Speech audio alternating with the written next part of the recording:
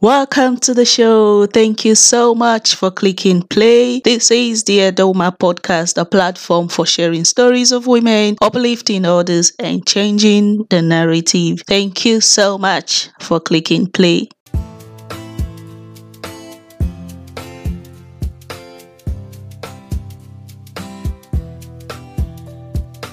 All right, my people, thank you so much for joining me again today. This is episode 3 of the Sickle Warrior series, and our guest for today is Jonah, the Sickled warrior. She's going to be sharing her story with us from when she was diagnosed at the age of 10, how her parents has been dealing with it, her time in school, her anemic heart failure, her time in Cotonou in Benin Republic, and every other thing we need to know about our guest for today. So don't go nowhere. Stick with me and let's go meet our guest for today.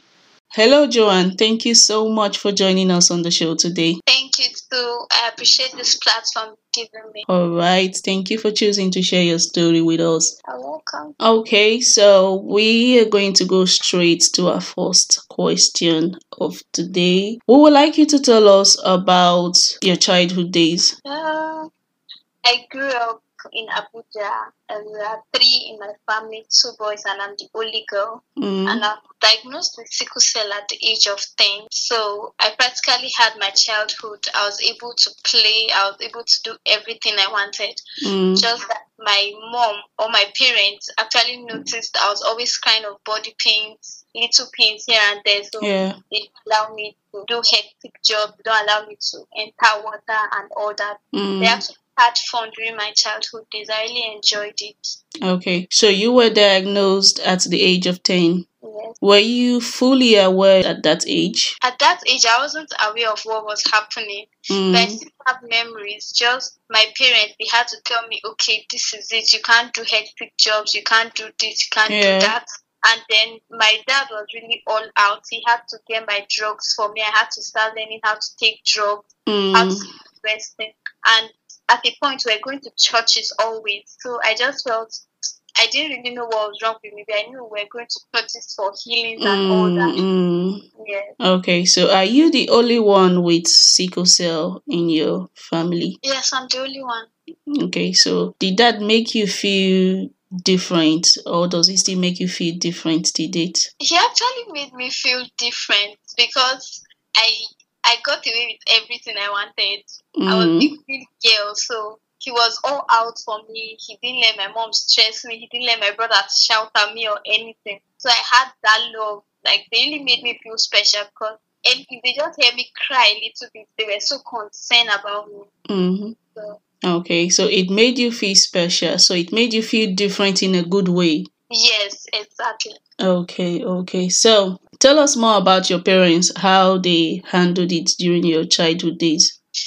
They were all out for me because they always asked me if I was okay, if I was stressed and all that. I was always taking drugs. So the crisis was not so frequent. Yeah. But anytime I had crisis, no matter the time, even if it's at night, because those days I used to have crisis at night very well. So even if it's at night, I can remember my parents rushing me down to the hospital. And thanks to God, the hospital I registered with was not so far from my house. So they were always rushing me to the hospital. They were always there. And my dad was all out for me. My mom would always be in the hospital with me and all. So they really went all out. They really fought very well for me. Okay, you talked about going to church, taking you to church, taking herbal drugs and all that. Yes. How was the experience like for you? And the experience for churches was not so bad because I'm a Christian, so going to church was normal for me. But then we're going to see the men of God. They were always praying. I felt, okay, I don't know what's wrong, but we were looking for healing. Yeah. It's just part of life. So I didn't take it as anything. But the one that I really took so bad was the herbal drug. I don't know, I just don't like herbal drug. The bitter taste and all that. Yes, these days they'll say this one will work, this one will work.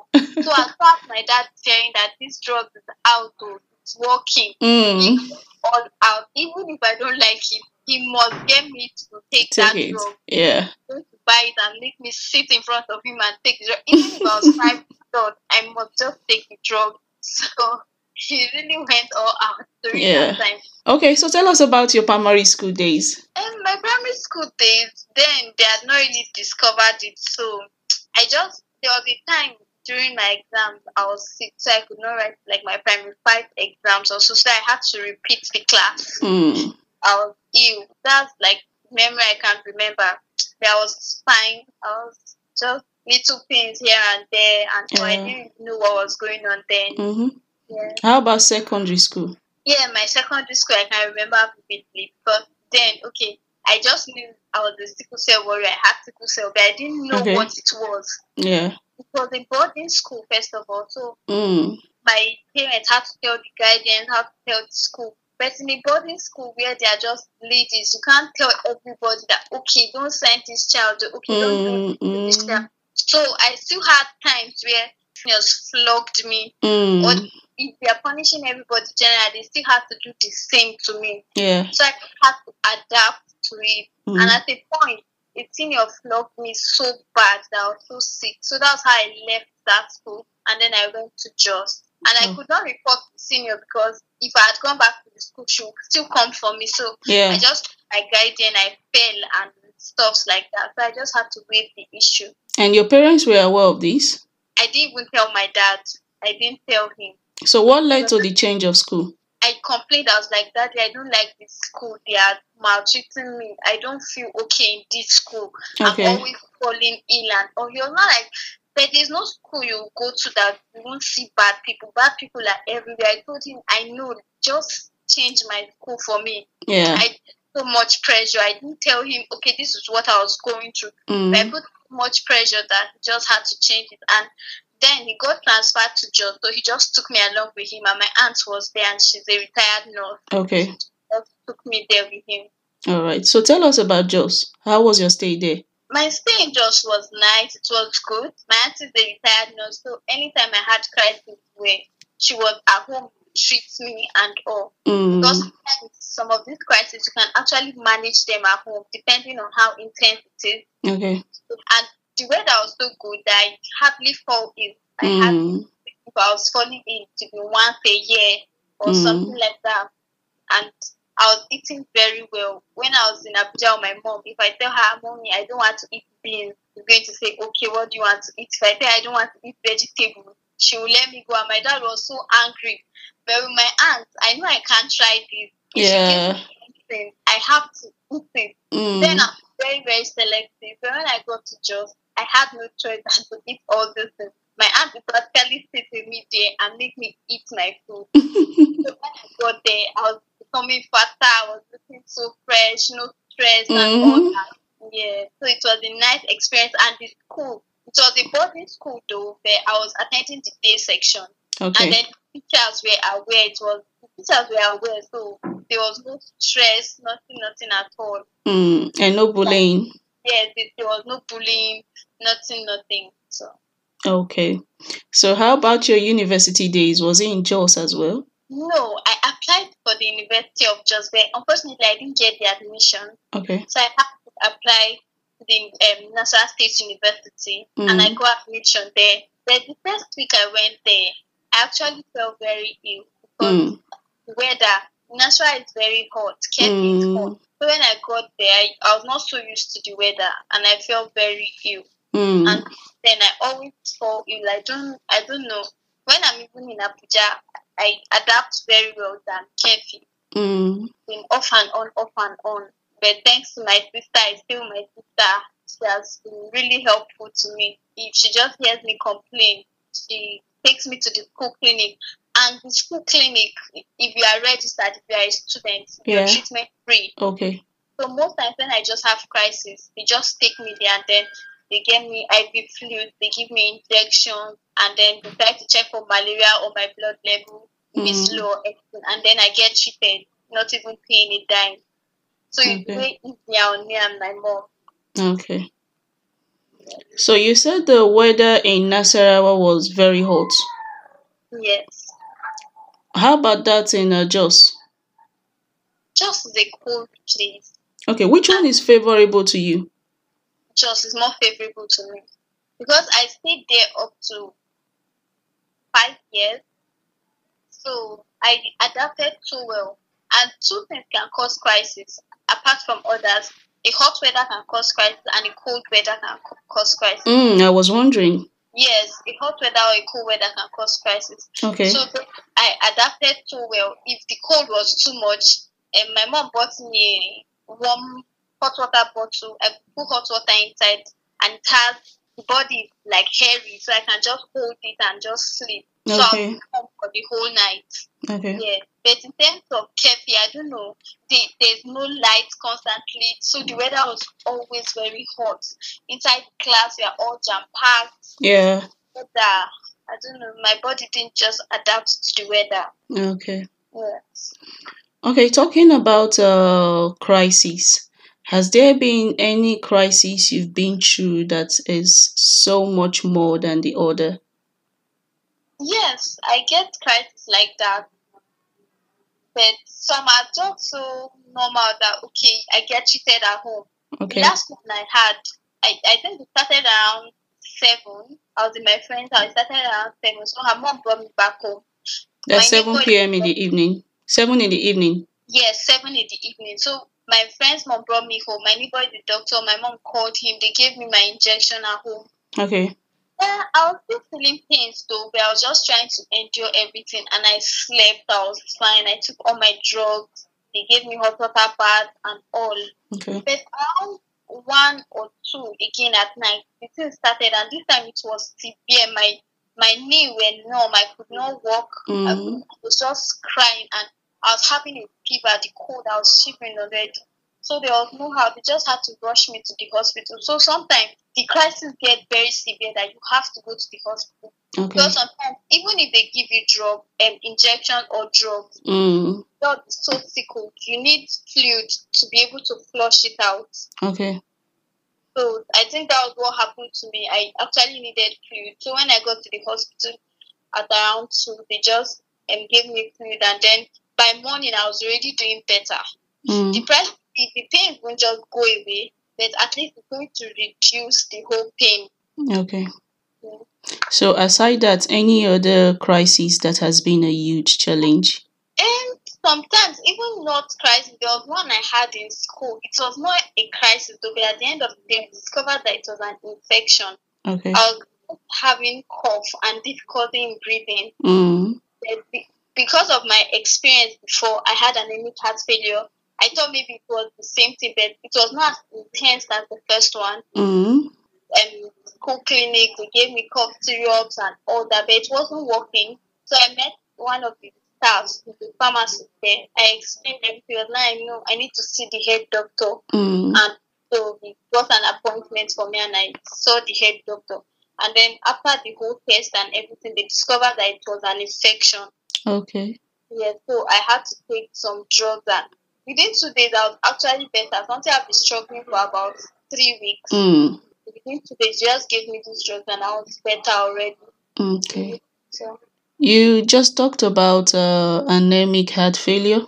Yes. Okay. Can we talk about that for like a minute? Okay. Anemic heart failure is one of the complications in sickle cell, and then when it happened to me, I just lost my dad. Oh. Because when my dad was sick, I was going to the hospital with him, and I was treating malaria. So I did taking this malaria drug was draining my blood. So by the time he passed on and we did the burial and we came back home, I started having difficulty in breathing. I could not walk to the junction and get back home. I was looking for air here and there. And I thought it was cough, because I was also coughing and choking. She thought it was cough. She gave me Tom and ginger. I said I should chew it. I did, but within me I knew that this thing is not cough. Yeah. It's just choking me. The cough is not coming out. It's choking me. So I told her, then she was still, it's cough. Till one Sunday night when the thing just hooked me, and then I could not breathe. And we went to the hospital. I was on oxygen. They did all the tests. The hospital we went to first, they said I had water in my chest and all that. So they'll refer me. So they wanted to refer me to National Hospital, but my mom refused. She said they should take us to Jude, that's the hospital in Jos. Okay. So they fed me. And my aunt was a retired nurse, so she made all the arrangements before we got to Jos. Okay. And immediately we got there, I don't know, maybe the attack was just waiting for me to get to the front of the hospital. And immediately I got there, I was already choking, and I could not even urinate without choking or without me looking scared. So I was oxygen, and then but before being transferred, they already transfused blood for me in Abuja. They transfused 2 cups of blood for me. So when I got to the hospital gate, I wanted to pee, and then I was taken to the toilet, but I could not even enter because I was already choking. So they just brought me back and then put me on oxygen. They did the remaining test, and then by midnight they took me to the ward, and I was on oxygen, but I think the oxygen was not so well. I don't know, maybe they didn't put it well. So I had discomfort in my nose, and I was crying all through the night. I was like, they should remove it, but they refused. They're like, I should just calm down. And after a few days, the doctors that were seeing me were actually the same doctors that saw my dad when he was ill. Because Jude. So when they saw my mom, they're like, madam, don't worry, we won't allow anything happen to your daughter. So they really went all out. They did everything so fast. I many scans, so many blood tests and all. And at the end of the day, they diagnosed me with anemic heart failure. And they gave me some tiny drops, and I took. And I was feeling like every 2 seconds, I was just peeing continuously. I was just peeing. I actually got better and everything, but I still stayed in Jos for another 2 months because I had to be going for checkup. And since then, I've not had any occurrence of it again. So anytime I'm having crisis, they must just check my blood level. And most times, if it's very low, I get transfused immediately. Because it was because, anytime they tell my mom, okay, she's short of blood, she'll tell me, we'll come and boost it at home with ugu or something. Let her not do that again, because that was what caused it. Yeah. The blood was coming back, but it wasn't. Instead, it was going down. It's very, very good. They just transfuse immediately, not to take any chances. Okay. Okay, so I'm so sorry for your dad. Do accept my condolences. I want to ask, do you think the loss of your dad and stress during the burial and all that contributed to that crisis? Yeah, it actually contributed because I was very close to my dad. It really hit me hard. Like, I could still not believe. Up to today, I still feel maybe he traveled or something, he didn't come back. So it was really difficult for me at that time. Okay, there was a time you traveled to Cotonou. You've talked about the weather and how you adapted in Jos and that of Nasarawa. How was Cotonou like for you? By the time I got to Cotonou in November, the weather was cold. So I adapted easily. The weather was cold, so I didn't really get any crisis. But at a point, I don't know, maybe it was due to stress or change of environment. I got crisis, but it was not so severe. And I took my medications there. My roommates could give injections. So if I just had crisis, she would just give me injection, and then I'll sleep all day and I'll be fine by the next morning. There was one time, like before I came back, that was in February, March. I had crisis as usual, and then we went to the hospital because you don't just go to the clinic and buy drugs. No, you must have a prescription and all that. So we went to the hospital, I got treated and all. And I was taking injections. I went for my last injection, and the nurse was telling my classmate that my blood is very low. And when a friend told me, I panicked. I was panicking already because I knew what happened last time. I was very, very scared, and I was telling them that no, we need to do something. They brought water, milk, and said, see, you people should leave this thing. This is not what's wrong with me. Due to fear and all, I just wanted blood at that point in time. That was the issue.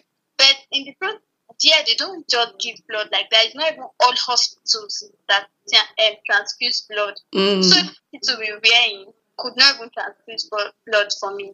And I think within 2 days I started having a sharp pain around my chest area. It was so severe that I could not sleep. They had to give me sleeping injection for me to be able to sleep that night.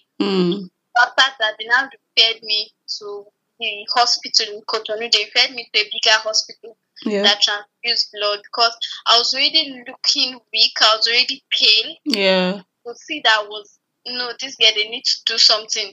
So my classmates, they really went all out for me. Like, even for them, my brother were in Nigeria. They were already calling if they should come and pick me. Yeah. But they told them not to worry. And the director of the school too was helpful. So when I got to one of the hospitals, they say they don't do blood transfusion, and also they had to refer me to another one. And those ones, on seeing me, they already knew that we needed to do something urgently.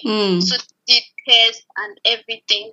And my mom was able to send money, so they transfused blood for me that night. So they had to do the transfusion, and I was getting better by the next day. But they still have to keep me to check and all. And for the pain in my chest, they were, I don't know what they said it was, but I had to go for a scan. But thank God, what they were thinking it was not it. Okay. So I just received some injections on my shoulders, and then the pain subsided, and then I was fine. And immediately after that, I wrote my exams, and then I came back to Nigeria. The school director was very helpful. He stood like a father for me there. Yeah, so he was always coming to ask the doctors for progress and all. So he was really helpful. So how long did you stay in Cotonou? I stayed for 5 months. Okay. Yes. All right. So you talked about panicking when you were talking about your stay in Cotonou, and I watched one of your video online. You were talking about speaking to your mind and your body. Let's talk about that. Yeah. So I usually have fear. I don't know what I'm scared of. This spirit of fear. I don't know what it is. I've prayed like a lot of times. Sometimes even when I just have normal crisis, I begin to fear, and then I'm all shaking and all. Panicking, yeah. But I'm just praying, and it's subsiding, though I'm beginning to overcome the whole thing. Yeah. So, but I was actually scared when I was in Cotonou, because if you see me, you know that this one, if they don't do something else might just happen. Thanks God. And speaking to myself or my mind or my body, at that point, when you are so sick, you might not really think about it. Yeah. Yeah, so I knew about it, but that point it didn't really come to my mind. Okay, Joan, it was my friends that were calling me from Nigeria. One of my friends was like, Joan, speak to your mind. You are healed. I was just telling her amen. But at that point, I could not even speak to myself. So, but I just realized that you need to make it a habit. So even when you bear pain, you know that, okay, this is what you're supposed to do. So in this lockdown, there's sometimes I almost had crisis one Sunday. And I was like, I'm supposed to be in church dancing, not lying down here and crying for crisis pain. And then I just spoke to myself. I said, Joan, you cannot be sick. You are the healed of the Lord. And actually, the pain actually hit me. And by the time I was in church, I even forgot I almost had a pain crisis. The thing actually just went. I'm like, okay, it's working, it's going. Yeah. So why not just make it a habit and then do it always? Yeah. And crisis is here. I want to tell them it's not time. You cannot be in this body. Pain cannot come at this time. It responds. So you just speak positively to your mind. You think positive at all times. Me, I like to dance, and I know that okay, if I dance, so crisis will happen. Yeah. But I dance because I can't limit myself. Or anything that will happen. So why limit yourself? Yes. Why do that to yourself? Just be happy, live in the moment, enjoy the moment. Yeah. So you talked about you love to dance, but sometimes you cannot dance because so that it doesn't lead to crisis and all that. And you also talked about on your video. You also talked about how you do not like to take water, how you don't like to exercise. But I think tell us about that taking water part. What do you do about it? Since you were supposed to be taking a lot of fluid, right? Yes. So now that you don't like to take water, how do you do it? Okay, I actually downloaded an app on my phone. Drink water app reminder. So I downloaded it on my phone and then I set it. It's to remind me every 2 hours drink water. So every 2 hours, or every 1 hour, I put a reminder. Just depends on how I want it to be. Okay. Then every time it reminds me to drink water, and then I go to take the water. So it actually helps me in my water intake. Because if you leave me and my water just once a day, and it's not good, I need plenty water to remain healthy, to remain dehydrated. Being hydrated, sorry. Because if you are dehydrated, your blood clots and then it causes painful crisis. So you need your blood to have a free flow of blood to be able to stay healthy and not have a painful crisis. Yeah. So, and the app has been helpful. Yes, it has been helpful. How about the exercising part? During the lockdown, I tried to exercise, and the next day I was having crisis, so I never tried it again. I just know that my body doesn't like exercise. I don't know it because I've not tried it and my body got used to it, but I'm not willing to try. What am I exercising? Okay. I'm not chubby, so there's nothing to exercise. Even if I want to exercise, I just dance it off. So whatever I do, I just dance it off. Okay. So are there other things that you like to do, but you can't do it because you know that your body would not accept it? Yeah, there are other things I like to do. I like to go swimming with my friends, but I can't do that in a hot weather. There was this day I was supposed to go hiking with my brothers. There's this waterfall around my area. Yeah. I prepared and I was going there with my brothers, and then I actually passed out.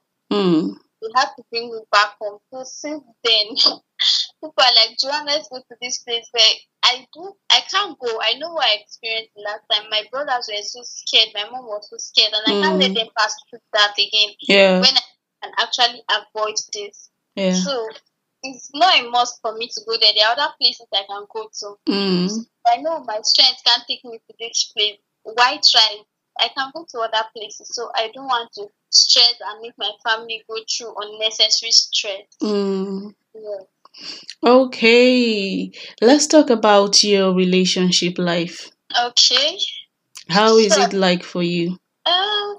Relationship. It's not been so good because I don't know, maybe most of the guys, I don't know if they are scared. I'm not so secretive. Like if I meet a guy for the first time and you're so interested in me, I just tell you straight up. I tell you, okay, I'm SS. So no, if you're ready to do this, fine. If you're not ready, then we can part ways. But I know I've made a lot of mistakes because one other time I was in a relationship for about 4 months and I didn't know the guy's genotype.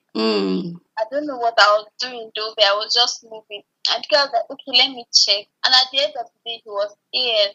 And I cried, but what can I do? We just have to move on. Yeah. It's something we can say we'll continue because there's no future in this. Even though we want to be together, but for the sake of the future. Yeah, try to encourage me, okay, we can go through with this. Okay, try when you get pregnant, when you get married, you get pregnant. If the baby is excess, we'll remove it. I can't go through this pain every time. Yeah. I'm my own pain, and then you want me to put a child through another pain. No. It's not possible. So I told the guy, let's just be friends and let this go. And we still talk to them. We are not in the relationship part. And I don't know. I still make the same mistake. Being in a relationship for a year and 6 months without knowing this guy's genotype. Okay, he said he's AA. And at a point, halfway into the relationship, I told him, okay, what's your genotype? And he's like, genotype of blood group. He's confused. He doesn't know. I'm like, I don't understand. You don't know. Yeah. He told me you're AA. He said, he told me that. I'm like, what's happening here? I said, okay, let's go and check. Yes. And he has been turning me. So I just felt if this person has my best interest, this shouldn't be an issue. Yeah. Genotype test is not even expensive. At all. 1,000 in some hospitals. Yeah. And if this person really wants to be with me, like, this shouldn't be an issue. You do these things for me. But since this is not what you want, then I can't be in this relationship because I can't be in something I'm not sure. Yeah. So what we are together in the next 7 years and maybe we are trying to settle down, then you just come out of me and tell me, okay, I'm not in it. What's going to happen? I'll be hurt at the end of the day. So why not know it now? At the stage? Yes, why not know it now to avoid all the whole fears at the end of the day and all. So, and other things, I don't know, maybe he was not ready to open up to me about his family, they'll accept me and all that. So the point I just have to set myself straight and then leave the relationship. Yeah. So currently, are you in any relationship? I'm not in any relationship. Okay. Yes. All right. So tell us about your talk show, Beyond the Sickled Life. Okay. After my experience at Jos, when I had the anemic heart failure, yeah, I was just sitting in the room with my mom, and a thought just came to me and said, God has kept you for this long. What are you doing with it? How are you letting the world know? Because so many people around me have told me, Joan, you being here is God's grace, it's God's mercy that has kept you. Of course. Like, I always get a lot of things. People tell me, okay, God is doing this for you. God is using you to show who He is to the world. Yeah. I've asked the prophecy from my sister. So I'm like, okay, if God is doing this thing for me, why won't I show the world who He is through me? So I just felt there was no how I'll just be here. He has kept me for this long stage up to this stage. So let me use this way. So I said, if God has kept me this long, I'm supposed to use it in a good way. I actually wanted to open my foundation, but because of limited funds and maybe people around me were not so willing. Yeah. So it just brought my hope down, and I said, okay, I can't just stay and keep hoping on people because I've been willing to open it since 2018, but the movement was slow. I said, I can't keep procrastinating. I need to start with something. Yeah. Writing. And this lockdown really helped me. Like, I was not home, I wasn't doing anything. I said, okay, why not start this? And that's how I came up with Beyond the Sickled Life. Yeah, okay. So what are you trying to educate others, trying to educate the society and everyone that comes across your page about? Just tell us, what is it about the Beyond the Sickled Life that you're trying to tell the public? So the name Beyond the Sickled Life. So tell us about it, the Beyond. Okay, the Beyond is just like we can do anything. Like, okay, it's not all about having crisis, it's not all about pain, it's not all about empathy. Like, it's more in the society. There are sickle cell warriors that are directors, there are sickle cell warriors that they can be anything. We can be anything we want. We are just like normal human beings, just that we are limited to something. But I get instances whereby people tell me, Joan, you cannot do this, Joan, you cannot do that. Yeah. But be able to prove people wrong. Beyond the Sickled Life, it's about showcasing the world that a warrior can be more. Yeah. A warrior can offer more to the society. We are not just there. We can do whatever we want to do. We can birth healthy children. We can get married to. We can live a normal life. We can be teachers. We can be presidents. Anything. You don't have to limit yourself because most times the society tends to limit us to things we can do and things we cannot do. So to erase that and then show them that, okay, as a warrior you can do this. And then I want to also educate them on issues that they think is nothing. Yeah. So I'm just trying to educate and then still pass the information to knowing your genotype every time. Know the type. That's the awareness I'm trying to pass out because a lot of people don't know about this. A lot of people don't know about it. True. Okay. So we would like you to debunk one myth the society has made us believe about persons with sickle cell. The society has made people believe that warriors are always sick. They can't do anything. They are always falling sick. They are just there. Or maybe a warrior is going to die. You can't live to some certain age. All that. But there are warriors that live to their 30s, they've lived to their 50s, they've lived to their 60s. It's not sickle cell deciding your destiny, it's God deciding your destiny. Because if God say, okay, you are going to live till when you are 80, sickle cell your life. So at the end of the day, it is God saying and not sickle cell saying. So the society should try to understand this and then try to understand that sickle cell also can birth normal children. Because if you don't have the energy or you don't have the strength to give birth, the was in the hospital, I was sick, and this pregnant woman walked in and she was admitted. And we're talking. She asked me about the warrior. I told her yes, and she said she's a warrior. I'm like, are you serious? She said yes, and she was telling me how she has 2 children and she gave birth to them naturally. She didn't go through CS or anything. Yeah. And that third child. I'm like, Ma, how did you do this? She said when it had due date, she just comes to the hospital, treats malaria, take a lot of fluid, and then at times she has no crisis and she's able to deliver.